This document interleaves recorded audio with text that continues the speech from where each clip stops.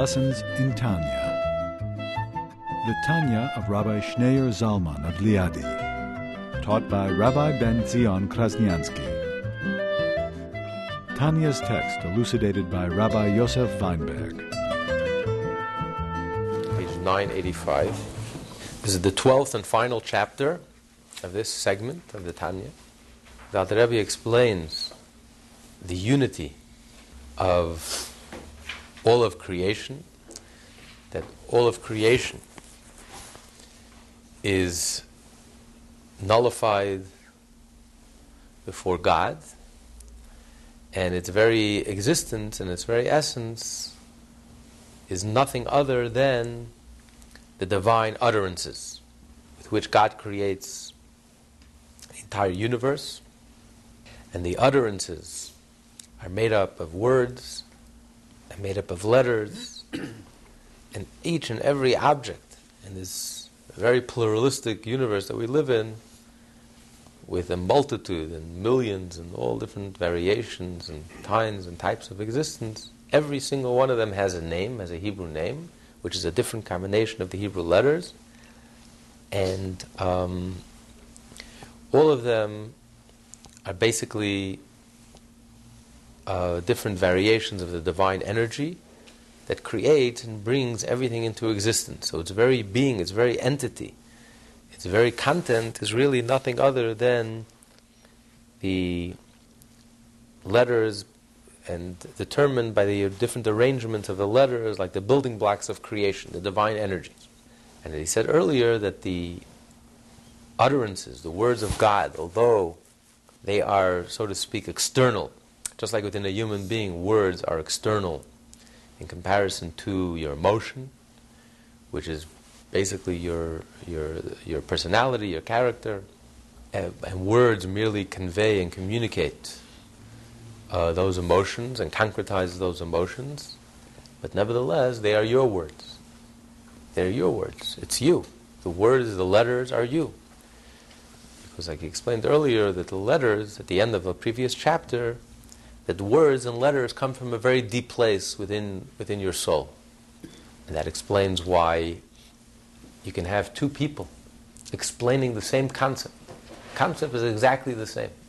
2 + 2 is 4. But you can have two mathematicians explaining this concept, and each one will explain it in his own words. You have two writers writing about the same idea, and yet each one will come up with entirely different words to describe. So words come from a much deeper place than even intellect. Words are rooted in the very essence of the soul, and that's why your unique individuality is expressed in the words, the type of words you use, how you express yourself. Every writer has their signature and their flavor. Conceptually, it's the exact same concept, or describing the exact same human experience.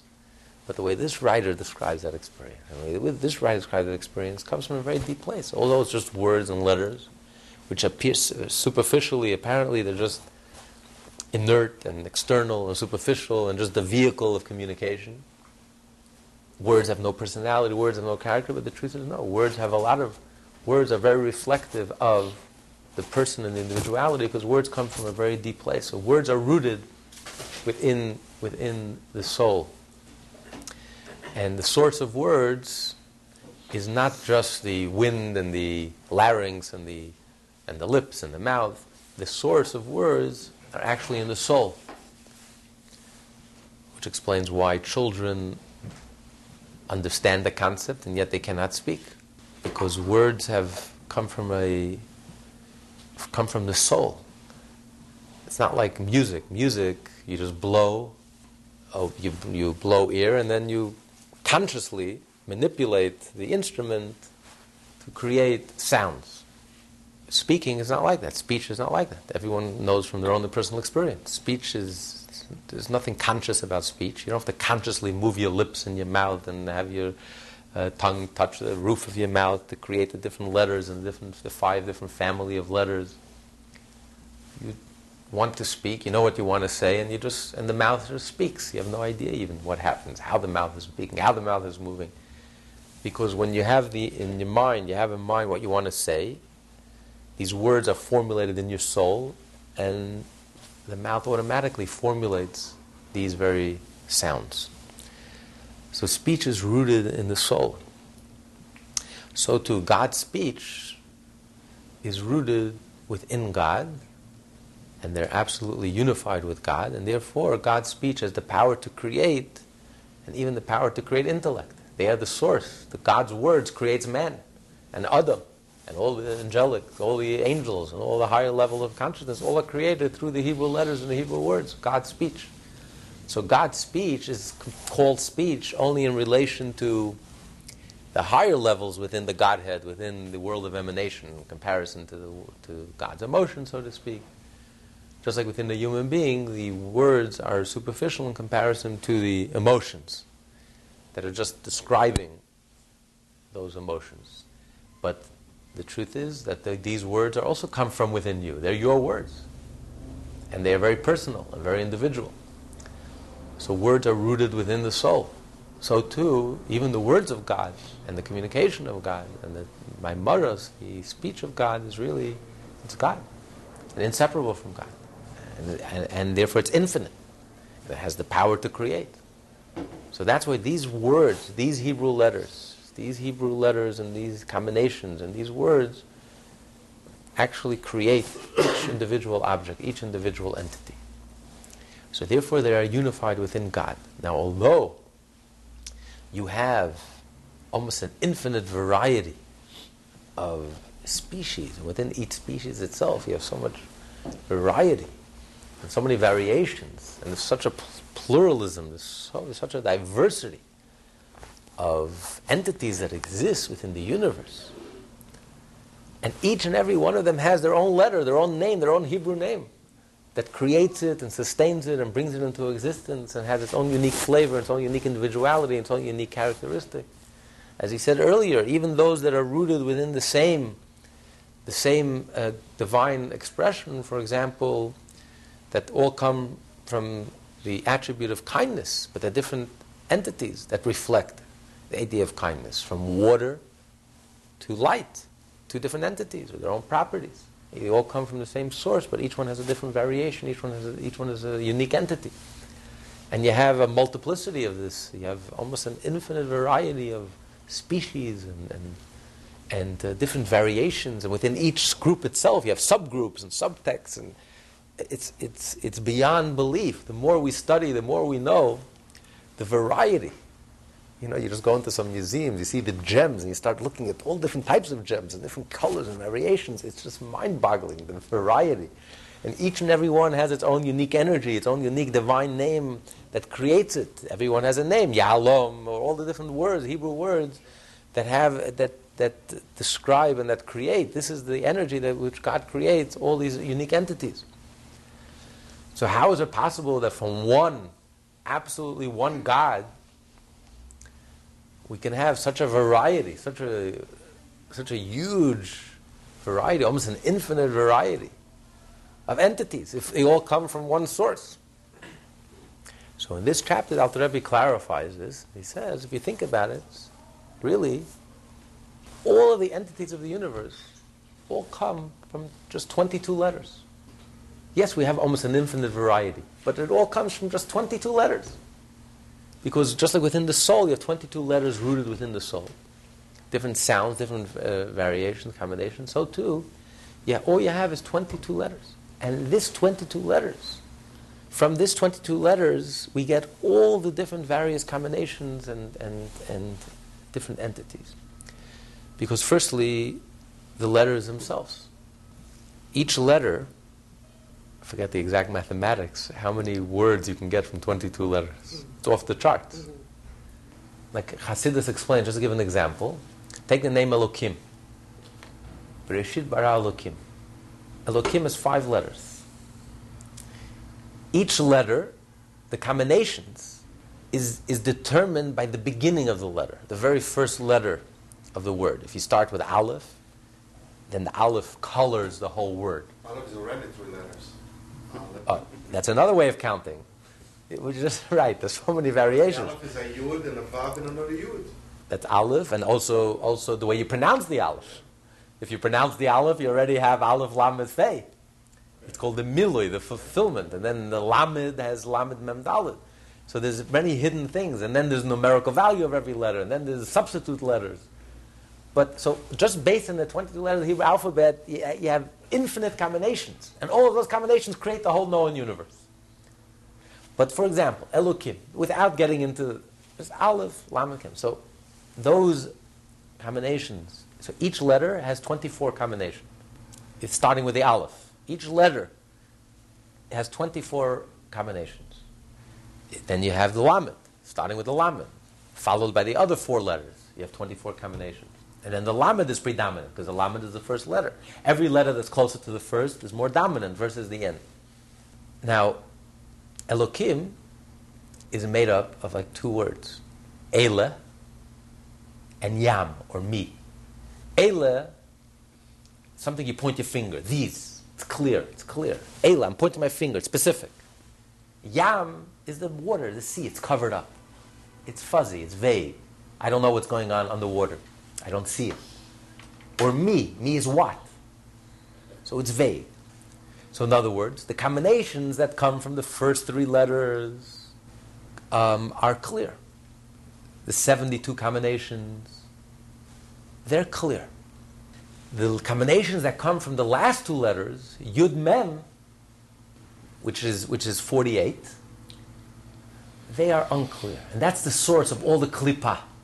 All the impurities in the world and all the negativity in the world come from the last 2 letters of the name Elokim. And that's what the Torah calls Cham, B'nai Cham, the sons of Cham, which were the Egyptians, which enslaved the Jewish people, which was the antithesis of holiness, the clash between holiness and darkness. Cham is Memches, numerical value of 48. That Cham comes from the darkness, from the last 2 letters of Elokim. They create the world of negativity and all the darkness, negativity. Klippa, the world of Klippa comes from there. Spiritual world of Klippa comes from there. So you see how every letter in the Hebrew alphabet, every name, there's no language in the world like Hebrew. Hebrew is a holy language. God creates the world of the Hebrew language. Every combination and every letter has meaning, besides the shape of the letter and the pronunciation of the letter and the numerical value of the letter. And then there's a substitute alphabet. Every alphabet has a substitute alphabet. Because Aleph switches, just one of many. For example, Aleph switches with Taf. The first and the letter are interchangeable. And Atbas, like a code, a secret code. So there are many different codes and many different substitutes.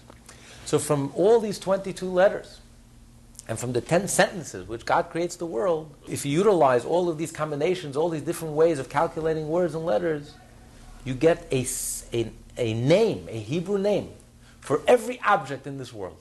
Every object in this world has a Hebrew name. Otherwise it couldn't exist. So that Hebrew name that's with that Hebrew name, the name reflects on this unique divine energy that's uniquely matched to create and to sustain this unique entity with its own unique flavor and its own unique properties and characteristics, etc. So yes, it's 22 letters. But all of them are rooted, yes, they have like an infinite variety of reality, but all of them are rooted in 22 letters. And the 22 letters are rooted ultimately in the soul, which is filled with letters, before the letters are actually formed. They are there in potential. The soul has a potential to speak. See, even before you form words, before you even consciously form or think about words or letters, the letters are there. But when they're there, they're unified within your soul. So all there is one entity, your soul. And your soul doesn't yet have all these letters, but these letters are all there. And then you speak these letters, and you articulate it. When you consciously think, and you articulate it in words, and letters, and thought, and then in speech. And then you get all the different combinations and variations of words and letters and expressions. So if you think about it, if you narrow it down, it's almost an infinite variety. It's dazzling. The variety is dazzling. Within each category itself, you have subcategories. You have so many different variations. But nevertheless, ultimately, it's all rooted in one source. It's not so far apart. The whole world is rooted in 22 letters. 22 letters. Just like there are 10 sfirot, there are 10 basic building blocks with which God creates all of the world. Even the letters with which God communicates, and He actually creates all of creation, brings everything into existence, It's 22 letters. And then these are further differentiated and defined. So this is the clarification that Alter Rebbe gives in this chapter, explaining, highlighting and emphasizing once again the unity of all things. That ultimately everything comes from the same substance. Everything ultimately is really godly and godliness. You know, it's almost like when you go into the atom. You know, you look at the world superficially, it's a very highly differentiated. As you go deeper and deeper, the scientist is looking for that unity. When you get to the chemical level, you see underlying patterns, you see connections that you don't see on the surface. When you get into the atomic level, everything is made up of atoms. You see a much stronger connection. How everything is really all one and connected. When you get into the atom itself, what is the atom made of? So you get, the deeper you get, ultimately you come closer and closer to unity. But ultimately it's all energy, it's all the same source. It's the same source that variates itself into the table, into the chair, into you and I, into all the different entities. But ultimately it's all one, it's all connected. The deeper you go, the more clearer it becomes, the more you reveal godliness, the more you discover the unity of all things. The further you get away from God, when you get to Yam or Mi, or the last two letters of Elokim, you get Klippa, the shell, the cover-up. And over there, you get rigidity, where every entity is ego, every entity is separate, every entity is independent, and is not connected to anything else, or to anyone else, not connected to above, not connected to anyone else. That's Klippa. But the more undercover you go, the more you reveal the inside, which is what a bracha is all about. That's why a Jew, you have to make a bracha in speech. You have to speak the bracha. Because you have to reveal, just like God created the world with speech. God communicated. So you also have to speak, and you have to communicate, and you have to reveal, through speech, you have to reveal godliness. You have to consciously reveal the truth, that really everything is godly. Everything is really all connected. Because everything ultimately is really nothing other than divine energy. The modern physicists understand this. The modern physicists understand what is reality, really. Reality appears to be very solid and rigid and stable, but the truth is nothing could be further than the truth. It's dynamic, it's vibrant, it's energy. All it is energy. It's atoms. And the deeper you get into the atom, you can't find energy. 99.9% empty. It's a swirling energy that gives us this appearance of solidity and rigidity and separate entities. But the truth is, we can't see the atom. But matter is really energy. It's not what it appears to be. So what is this really? It's not what it appears to be. When you take a piece of wood, a tree, and you burn a tree to the ground, what is the tree? What are you left with? You're left with ashes. So really, that's really the essence of the tree. That's what you're left with. But you get this whole, when the tree is a tree, there's ashes, you get this whole tree with all its properties, but it's really, the essence is not what it appears to be. It's just this energy that puts it all together. This energy that creates this tree, and this vibrant, lush tree, and this. But it's really the energy. It's not the. So matter is really energy. It's not what you see. And that's why the human intellect, not like the first temple when people instinctively were godly. People instinctively understood this and felt this and connected with this truth. But in our days, beginning with the times of the second temple, especially in our day and age, the human intellect is totally, we don't see godliness. We take this for real. This is reality. The physical is reality. Materialism is reality. My ego is real. And godliness, and spirituality, and holiness, and that's something it's otherworldly to us. And that's why we need a blessing to remind us, to constantly remind us, and to educate ourselves, to constantly remind us, pointers, to remember what we know deep down, but to remember the reality. The reality is what we see is almost a facade. It's not what it appears to be. What's really going on is something entirely different. What's really going on is that creation is ongoing. At every moment, the divine energy, every single physical entity has a Hebrew name, has a divine energy, a specific divine energy. God speaks and communicates. And God spoke the 10 Maimaros, the 10 speech written in the Torah, with which God creates the whole universe.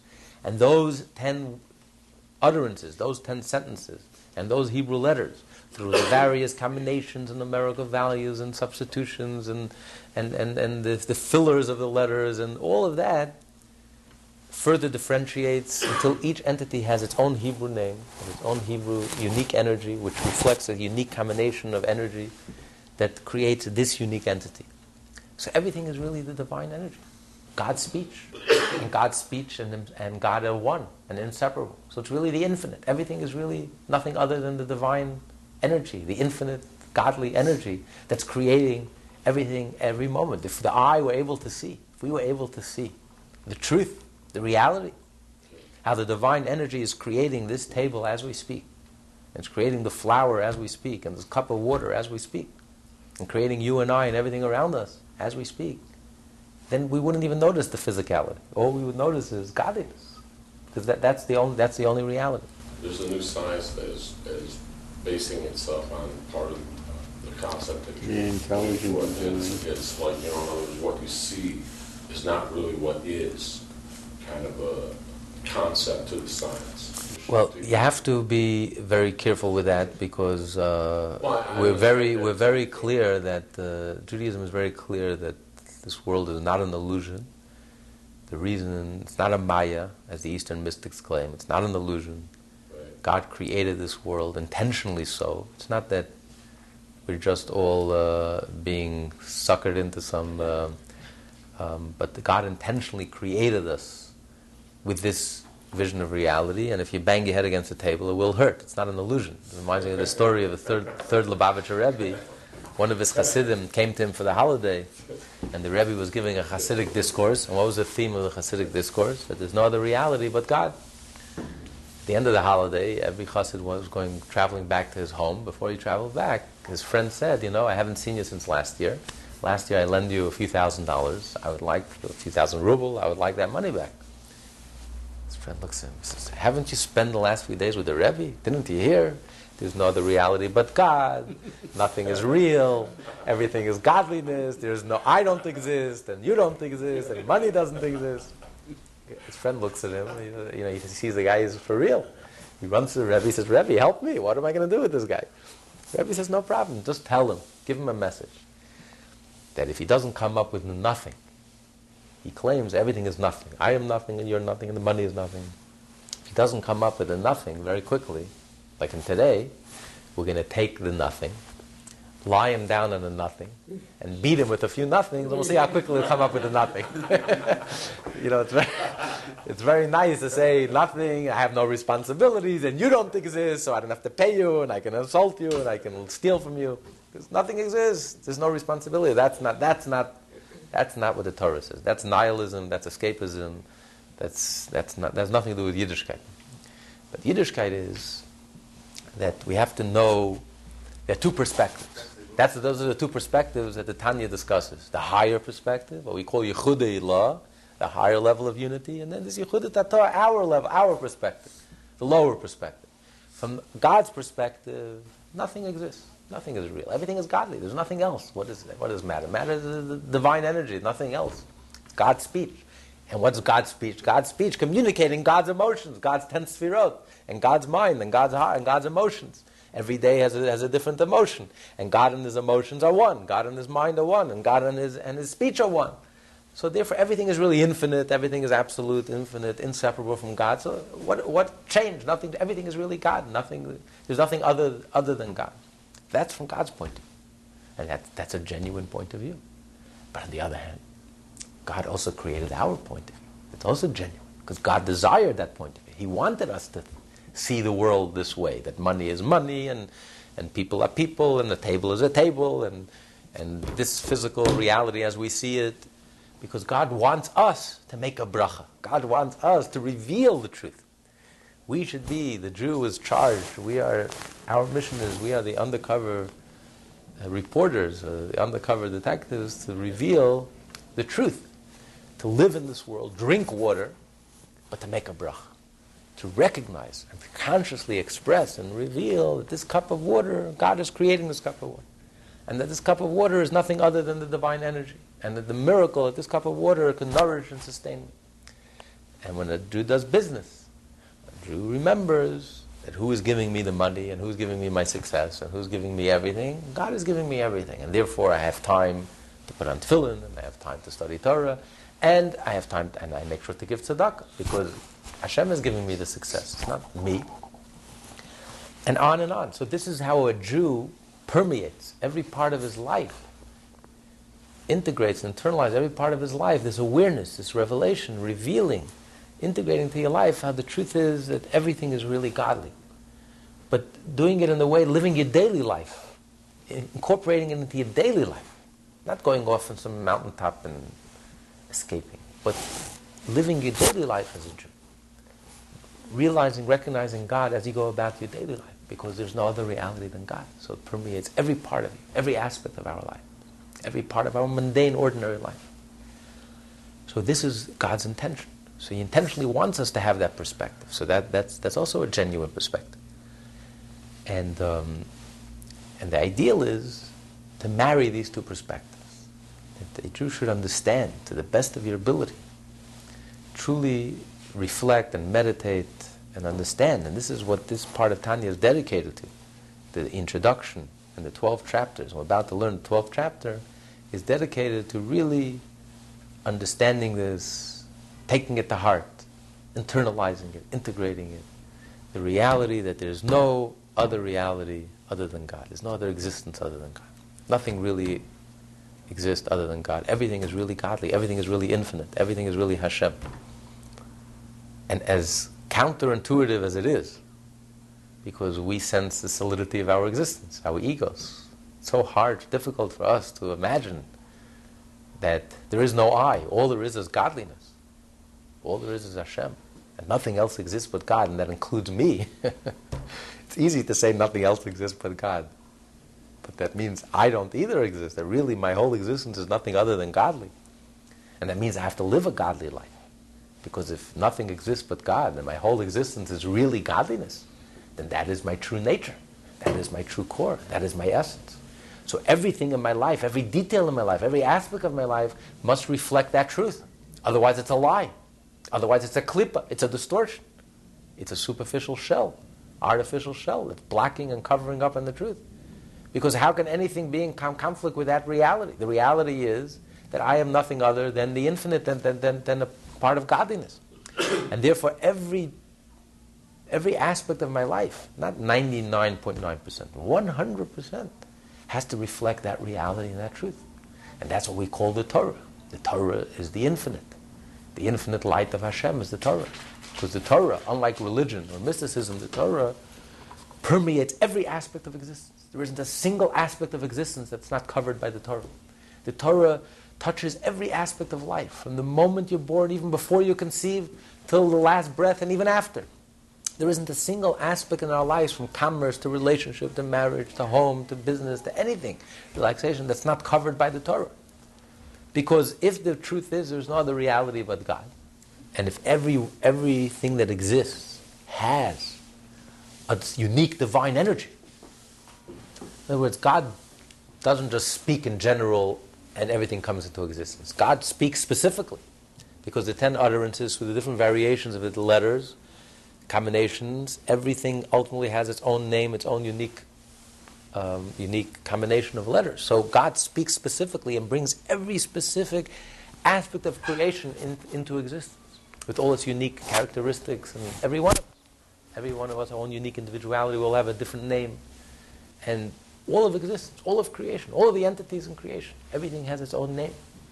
So if our entire existence is nothing other than the divine energy, God's speech, which is absolutely one and unified with God Himself, therefore, there's nothing other than God.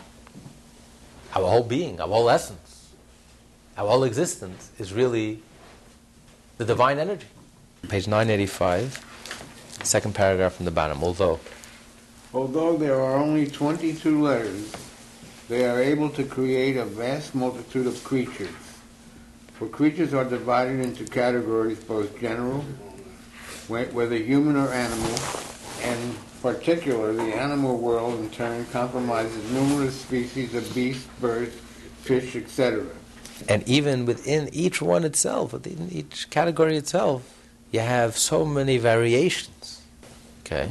This multitudinous division comes about by changes in the combinations, substitutions, and transpositions of the letters, as was explained above.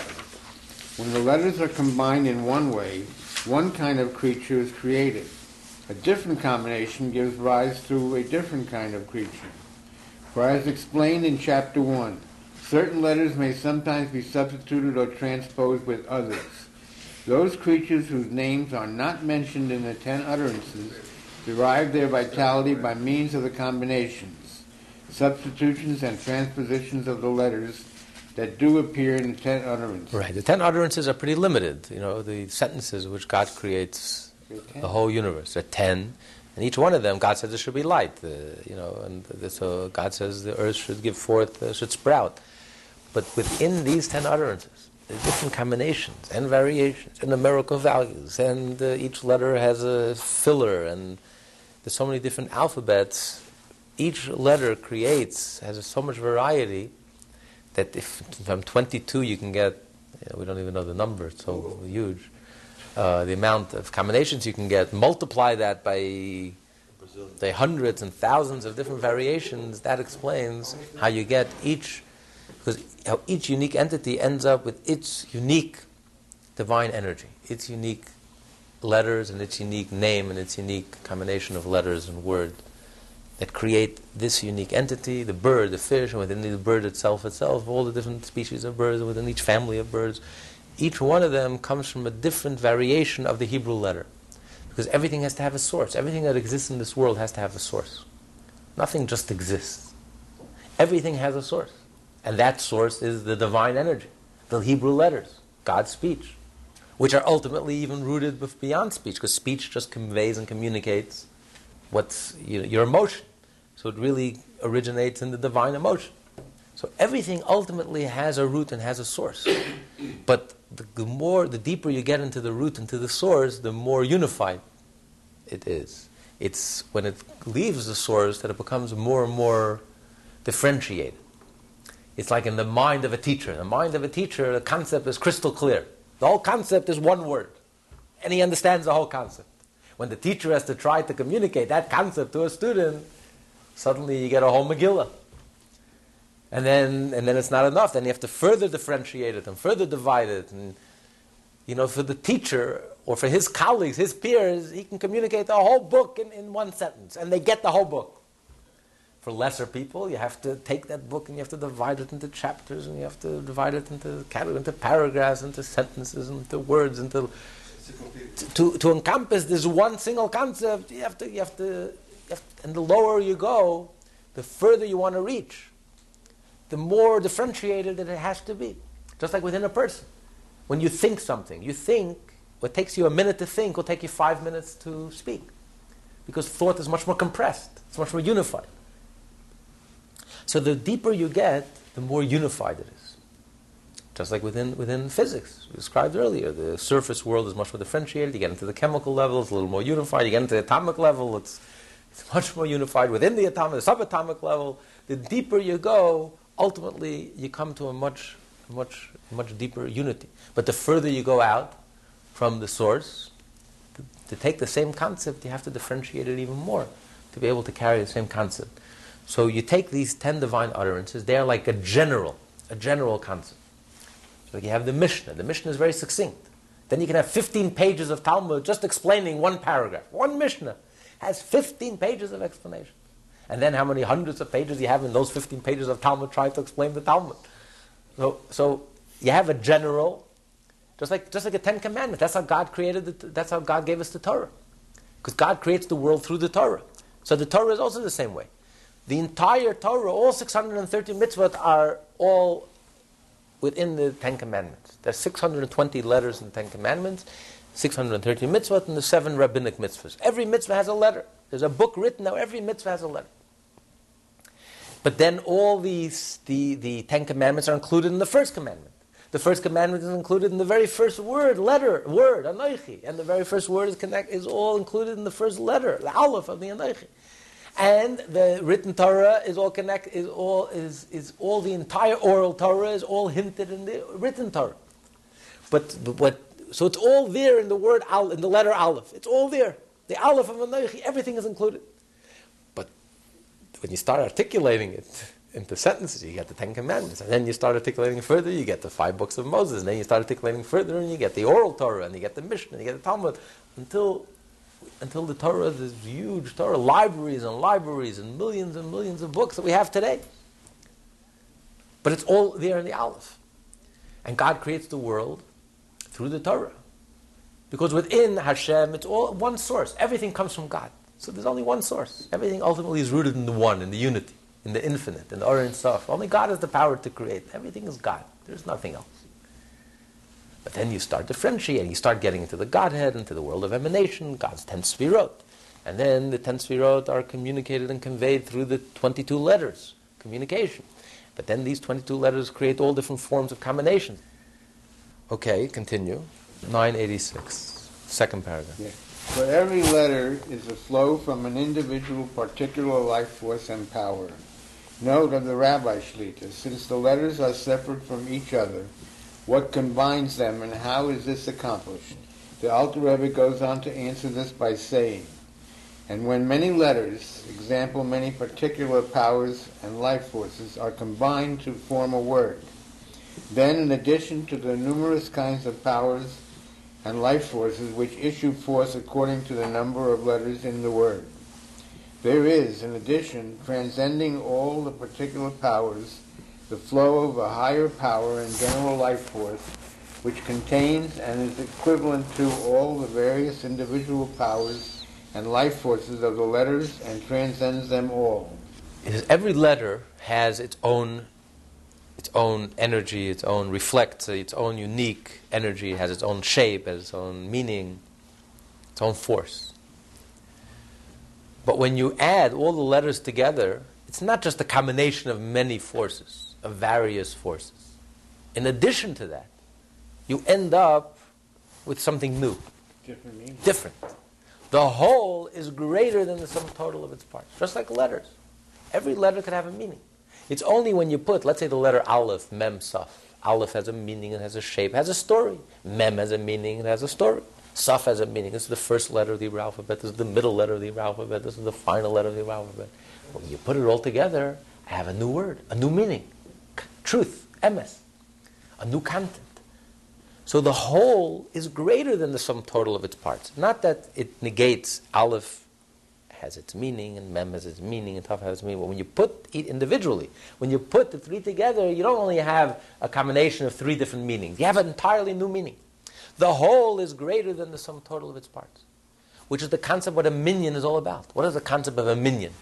When you get 10 Jews together, it's not just a combination of 10 Jews. When you get 10 Jews together, you have a new dynamic entity. A multiplication of their... It's more than just a multiplication. It's not just an addition. Okay, now we have force in numbers, we have 10.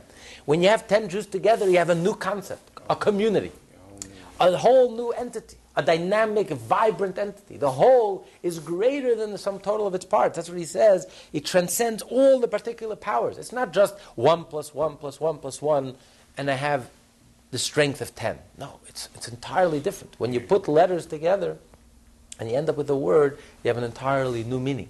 And the same as when you take words and you make a sentence, you have an entirely new meaning. You make a paragraph. So the whole is greater than the sum total of its parts. So in addition to each letter having its own particular flavor and meaning and reflecting its own unique energy, when you put the letters together in a certain way and you combine them in a certain way, you end up with a word, you end up with a new meaning, a new vibrant and dynamic. I think I have an example for that. The word yad in Hebrew, hand. Number 14. Yad and another yad, 2 hands. Yadid, friends. And 14 plus 14, 28. Koach, power. Just an example what you can do with this. The combinations are infinite with the 22 Yeah, letters. this is just an example. Also you have 14 knuckles in your hand, and that's why you say. My grandfather used to say, "What do you say, shalom?" In the blessing of the Kohanim, you have 15 words. Yivarecha Hashem yishmerecha, Yoir Hashem panav elecha v'cheneka, Yisa Hashem panav elecha v'yasim lecha. I ran out of words, so shalom.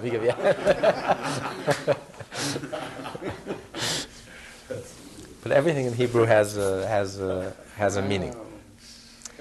Okay, the flow of a higher power and general life force, which contains and is equivalent to all the all the various individual powers and life forces of the letters, and transcends them all.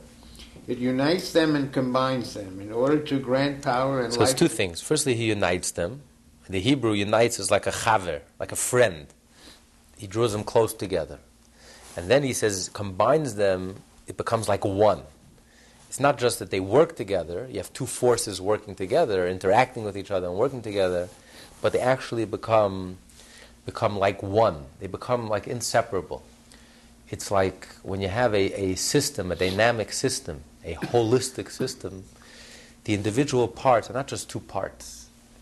They are part of one reality. They interrelate, interconnect, and they really just become part of a greater reality.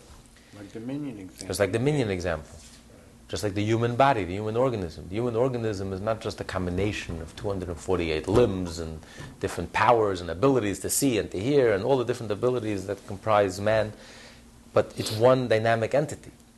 And all the different forces are just interrelated, interconnected. So much so, if your toenail hurts, your brain can't think. Sometimes you let blood from you give an injection in the foot and it heals the head, because it's all connected. It's all interrelated, interconnected. So it's not just that the different forces, the individual letters, are chaverim, they become friends and they work together, but more so, they become inseparable. They become one, unified, like a right hand and a left hand. They're inseparable. They become one. And that's the concept we find, the two concepts of love your fellow Jew like yourself and the unity of all Jews. It's two different concepts. Love your fellow Jew like yourself means we're all chaverim, we're all friends, we're close to each other. I respect you, I don't do to you what I don't want to be done to myself, and the way I like to be treated and the way I like to be spoken of, that's the way I speak of other Jews, and I treat them and I think of them highly just like I like to be thinking of highly, etc. That's friendship, that's closeness. But then there's a much deeper concept. Achdus Yisrael, unity of Jews. The unity of Jews is where you realize it's not I am a friend, but he is I and I am him. We're inseparable. It's the right hand and the left hand. Maybe he's my left hand, but he's my left hand. When was the last time you saw a right hand slap the left hand? You spilled this water, you caused me this damage, whack. Who are you beating? Who are you hitting exactly? You're hitting yourself. That's how the Talmud explains.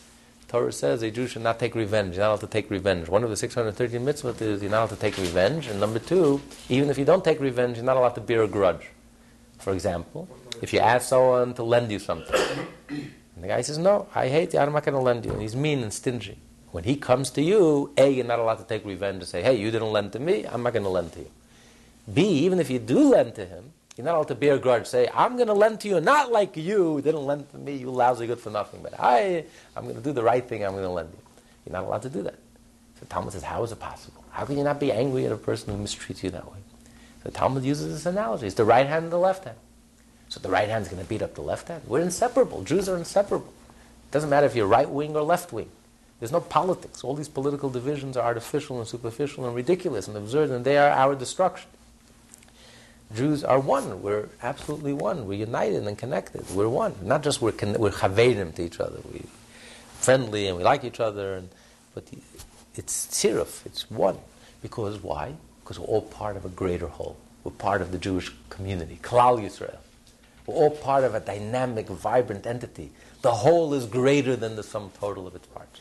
We're all part of something much larger than all of us put together. We're part of the Jewish eternity, the Jewish entity that began with Avram and Sarah, and continues through Mashiach until the end of time. We're all part of that dynamic whole. And therefore, it's not different points. Right, left, brain, heart, liver. It's all a dynamic system where all the parts are all interrelated, interconnected. They're all really one and the same. It's the same reality expressing itself in the liver, and the heart, and the right arm, and the left. It's the same reality. So it's the same Jew. It's one soul expressing itself in 14 million bodies. It's not that 14 million Jews. It's one Jew. It's the same Jew expressing itself in 40 million beautiful ways. Everyone adding their unique flavor, their unique touch to the same truth and the same reality. That's the way a Jew has to look at each other. The Rebbe would always say, there's Avos Yisrael, love your fellow Jew, but more importantly, there's Achdus Yisrael, the unity of Jews. Those are the two expressions he uses here that, like in the letters, in the minyan, there's bringing them close together. They're right next to each other in proximity, one letter close to the other. But then there is, where the letters become one. Okay, continue. Who does God think we are, God? What do you mean? That we, He expects that from us. Don't have revenge, or you don't have... It's one of the Or 600. you don't hold... that would There's- be already as God. That's not... Well, there's no other reality but God. So. It's for real. It's not a human... It doesn't even sound like a human possibility. I know that a tzaddik can think like that. But if our very substance is godly, you're right. But if the Torah tells us, if the truth is that our very substance is godly, you're right. If you think about it, the Torah is demanding so much. To live up to the Torah seems to be superhuman. Is this a Torah for real people? Could anyone really live up to this Torah? But the truth is, our very substance is godly. That's our true nature. Deep down, nothing else will make us happy. We can go searching from guru to guru. Nothing will make a Jew happy. A Jew cannot be happy until he comes home. Because we are godly. And until we live a life of Torah and mitzvot, we deep down will not be satisfied. We'll continue to be restless. Because that's our nature. Our substance is godly. You're right. If that was not the truth, it would be impossible, like ridiculous. I mean, who can live up to this Torah? Is this a Torah given to angels? Is this a Torah given to real people? Yeah. But the truth is that we are godly. The Torah is telling us. God is looking us into the eye, and He says, "This is the real you." But I created you different than that. That's the real you, but I made you different. Only superficially. It's up to you to reveal and uncover the real you. Well, I mean, through effort, through freedom of choice, it's up to you to reveal the real truth. I created a facade, a little lie, a distortion. It appears to be egotistical, and the world appears to be crude, and the world appears to be a very dark and banal place. But the truth is, it's up to you to reveal the truth that really everything is godly. And the only way to reveal it is through your effort, through your sincerity, through your tears, through your sweat, through your goodwill, through your mitzvah, through your good deeds, through positive thought, through positive speech. It's up to you. You're my partner. You're going to help me reveal the godliness within everything. So we are Hashem's partners. Well, everybody around you is going in the other direction. That's part of the test. That's part of the facade. The facade is so strong, the concealment is so prominent that it's like a bubble. There's nothing there. It's an illusion. There's nothing there. Especially at this point in history. There's nothing there. There's nothing there. There's no reality. It's such a facade. It's such a mirage. There's no reality. It's making a lot of noise, but there's nothing there. There's nobody home. It's empty. It's finished. It's all over. So Hashem says, have the wisdom. And if we had to start from scratch is one thing. But we're 3,800 years after Avraham Avinu. We're 3,300 years after Mount Sinai. We're 300 years after the Baal Shem Tov. We had over 50 years of the Rebbe. We have. So after Hasidism. And so we have enough ammunition, we have enough strength, we have enough experience to look through this. There's nothing here. There's no resistance, there's nothing here. It's empty.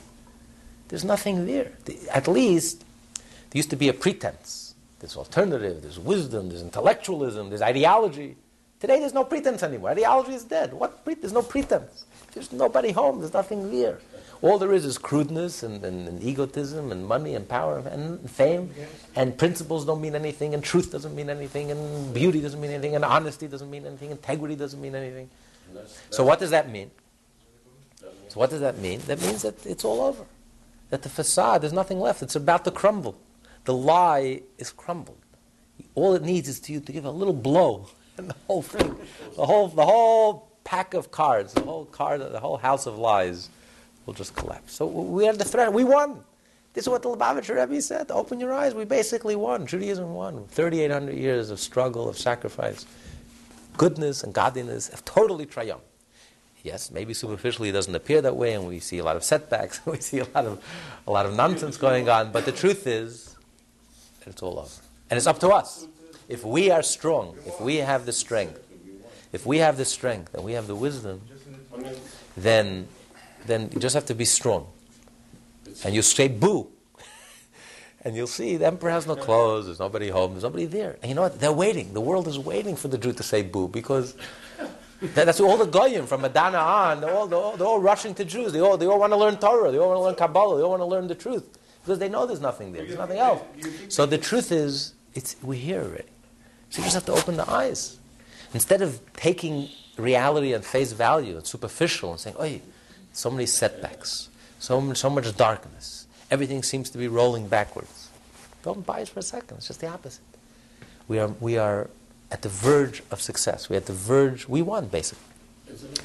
Pronounce it, announce it, act that way, and conquer the world with godliness, with goodness, with mitzvahs, with Torah, with good deeds, and then Mashiach will materialize in an instant.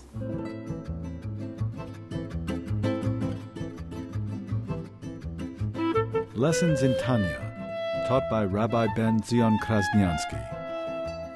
For more Tanya study, please visit our website at www.lessonsintanya.com.